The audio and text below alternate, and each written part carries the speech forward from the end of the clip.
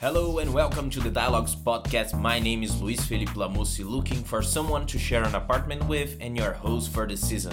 And today our main topic is affordability. Greg Suter, senior researcher at the Wesley Institute, shares his thoughts and gives us a lecture on the past and the present of Toronto housing market. Also, students from the Institute Without Boundaries here at George Brown College have been studying this affordability issue. In mid-January, they were part of the Design TO Festival with an exhibition that wanted to make people rethink what affordability is. The students created a fake political party called Afford Nation, a great wordplay by the way, to introduce to the public their new perceptions of affordability. But before we start, I just want to say a special thanks to Sheena Glenn, Madison Snell, Shuri Bascar, and Marcela Cordeiro for the interview, and also Casey Hinton and Robert Giusti for connecting me with the students. So hi everybody, thanks for coming today. Hi Sheena, Madison, Shuri, and Marcela. And so I want to start the interview asking, I know this year you've been talking about affordability. So the first question is, why affordability? Why this theme? Yeah, so the IWB picks a topic every year that kind of fits into their 5-year plan, and I think we're in the first or second year of their next 5-year plan, and this year is affordability. That was just kind of brought to us on the very first day of orientation of here's your topic, go.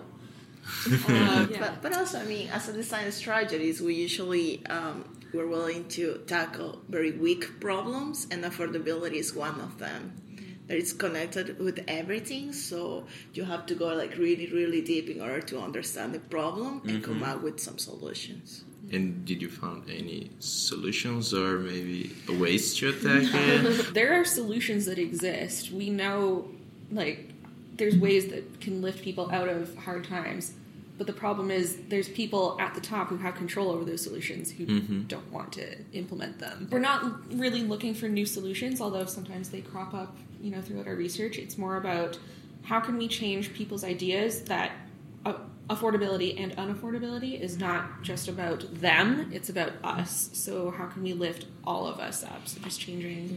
That is about everyone, because also there is this misperception that affordability can be just about poverty, but it's not just about that. Yes.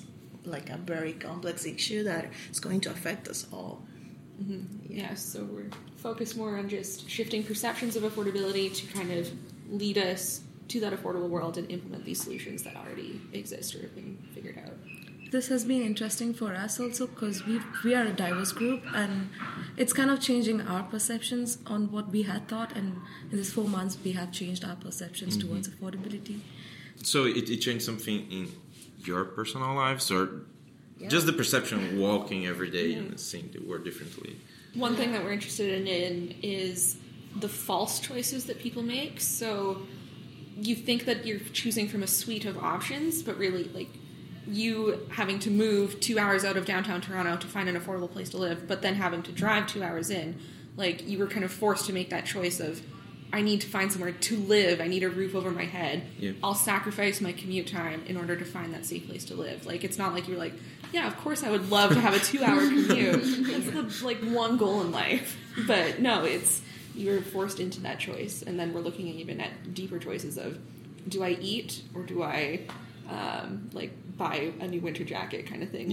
What are those even deeper choices? And here weather is something that, because I'm from a country, I'm from Brazil, I'm from a country that weather is complicated, but it's not I need to buy stuff to live.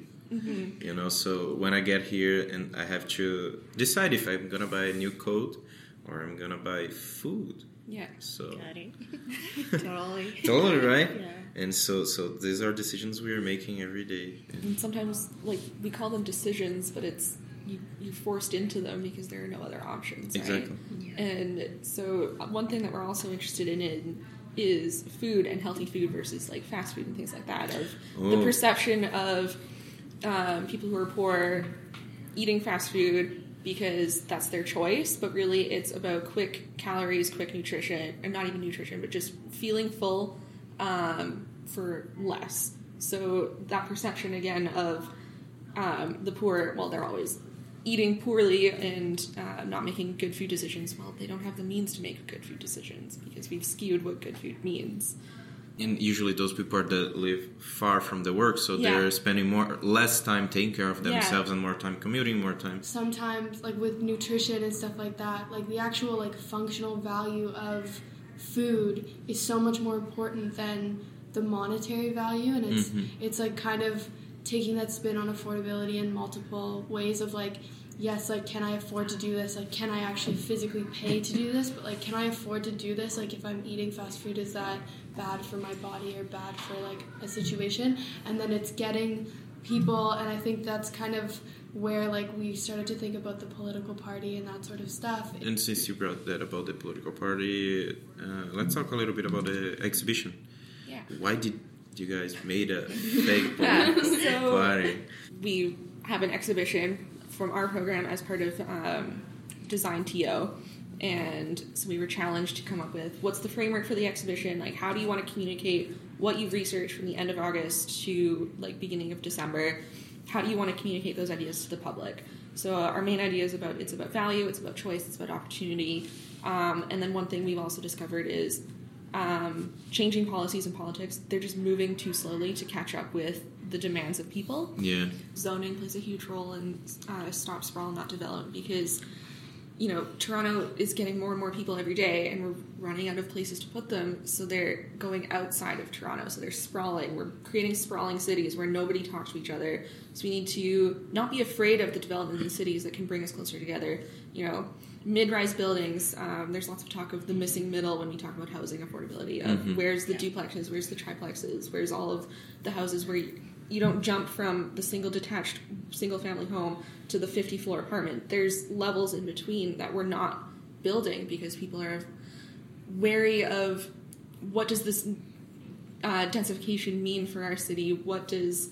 and the developers are worried because our zoning laws make it difficult to build these kinds of buildings. It's just that also has brought like a fake scarcity of buildings and housing. That is like, oh yeah, because there's no more housing here in Toronto. Yeah. I mean, There actually, could be. they could That's be. where like the yellow belt comes in. And So 60% of residential homes in Toronto are single detached homes, and they're specifically zoned only for that kind of home. So even if you demolished it, the zoning restricts building any kind of level of building. So you just have a huge swath of area that's just single-family homes. And then the solution to that was, oh, let's just start like building into the green belt. And it's like, don't do that. That's our air. Before connecting the AWP to schedule the interview, I thought their program was more focused on housing rather than the concept of affordability itself, so it was interesting to chat with Dan and change my perspective on this issue. However, as I was talking to Dan, I realized that I know how Toronto is now, but I have no idea how we end up in this situation. That's why I also talked with Greg Sutter. He's a senior researcher at the Wellesley Institute and a specialist in affordable housing. So today here we are with Greg Sutter. Thanks so much for receiving me today. And Toronto is new for me. I've been here for not a long time. So do you think Toronto is an affordable city right now? No, it's not easily affordable to most people, the housing here. Most people would say that. And you know, by, let's say, objective, dispassionate, comparative standards, it's very expensive. Yes. And it was always like that? No, this has changed a lot in recent years. You know, the big escalation of, we can talk about homeownership and rental, right? So the big escalation of homeownership prices has, you know, it started in the early 2000s, but mostly it's over the past 5 to 7 years. If you went back 10 years ago, Toronto was, you know, less expensive than, you know, in San Francisco or New York or Sydney or Melbourne. And now it's just like... And now it's similar, just right? similar. Yeah. Similar to those cities right now. Yeah, so we should talk about ownership and rental, right? And so let's step back. So Greater Toronto grows by about 40,000 households every year, right? Household could be a family, single person, whoever's occupying a dwelling unit, right? A house or an apartment. So adding 40,000 a year, right? So you need to do enough building of the right kind of thing to keep up with that growth. So overall, about 30% of households rent their home. And so of that growth, long-term, long-run, about 30% of the homes you need to add need to be available to rent. You know, so we've had a big shift back around the turn of the millennium, like let's say 1996 to 2006. all of our growth was in home ownership because interest rates were low and prices were moderate and the economy and incomes were doing very well. They were growing very robustly. And so so there was no increase in rental demand. In other words, the number of renters, even though the city region was growing rapidly, the number of renters was not growing. So that meant the rental market was sort of soft and kind of benign, right? Inexistent, just like not like, something you have to worry about. There wasn't pressures to push up prices, right? So then after, let's say, around a decade ago, after 2008 and the recession, and we had this huge increase in ownership prices, right? Low interest rates, more foreign investment, whatever other factors are in the picture. So this means fewer people can afford to buy, more people stay renting for a longer part of their lives, right? And some people who might have made it into home ownership before, they don't, right? But then we need to talk about supply, and so do we have a system that produces more homes or apartments, houses or apartments that can be rented? If we look at, we looked at demand a minute ago, and then so supply. So what sort of system do we have for providing rented homes, right? And so like different countries have quite different systems, right? So in Canada today, I shouldn't say in Canada, certainly in Toronto and in much of Canada today, where is the net increase in rental housing coming from? Well, it's condominiums, right? And about sort of half of, well, give or take, half of new condominium units are rented. But that's kind of, it's sort of investor speculators, affluent households who want to buy a unit and realize a capital gain in 5 years or something like that. If we look at that, what sort of renting is our system? What sort of rented housing is our system building? We used to have different systems in Canada. So, for example, from the 1950s to the 1970s, a long time ago, half a century ago, we had a whole sector of private firms that built and operated, apartment buildings entirely for rental, right? And that's how those post-war towers are scattered across our urban landscape, that's how those were built. And many of them are still owned by those same firms. But developers and those firms don't like to build all rental buildings today because, it's much more profitable to build a condominium. You realize your investment return as a developer, in a 3-year period of building the building, and then you made your money, and you don't have to. That's it. Yeah, you don't have to worry about long-term risk and property management and this and that, right? So that old model of the structure of the industry and the way investment happened, that was out the window 40 years ago, right? And that private rental development in that period was about a third of total housing production was of that sort. Oh, 30%. Right? About a third, for basically 30 years. Yeah. And then for another 30 years, just starting a bit later, from the mid-1960s to the mid-1990s, we had fairly strong social housing production, right? So we had those systems. And then we got to that period around 1996 to 2008 when sort of there wasn't any increase in rental, and governments and taxpayers and, the media, they sort of didn't care. Like, rental didn't sort of matter to anybody. It's everything good. Why are we we're not worried about it, right? And so then rental demand sort of surges back in this past decade. So sometimes the long-run needs don't fit the way the market actors are organized and structured, right? And so it's not that I think that government can just march in and solve the problem, but I think that public policy needs to grapple with this set of complex factors. Yeah, in this episode, I'm trying to figure out how people like me, new immigrants, students, young people are going to, when they get here in 10 years, how they're going to see the city and how the city is going to be affordable for those people. What have we been seeing, and is that going to change, right? So we've been seeing a lot more young adults sharing places, right? Sharing apartments, right? And sharing, 3 to an apartment or whatever, right? To afford the rent, right? We've been seeing a lot of that. We've been seeing a lot more young adults staying in the home of their parents where they grew up. For longer. If they're from a family that has that kind of comfort. Yes. Right? And of course not by no means do all families or all young people have that option, right? True. we're seeing a lot more renting of basement. Anecdotally, there's no good data, but we're hearing more about basement apartments and renting rooms, 3 rooms in a basement, that sort of thing, right? Especially near colleges and universities. Yes.